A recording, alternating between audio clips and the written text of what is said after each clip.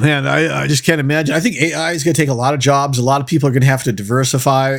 I think a lot of people will end up having to promote themselves as live and not AI as in order to get that human touch, get that human, how do you say it,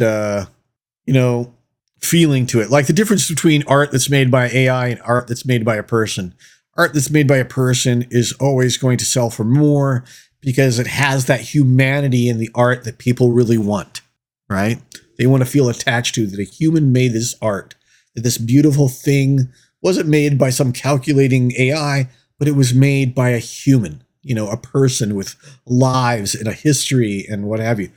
That's what people want, And I think that coming ahead, as AI gets more sophisticated, that's how people are going to have to promote themselves as having that human touch, as having more than AI.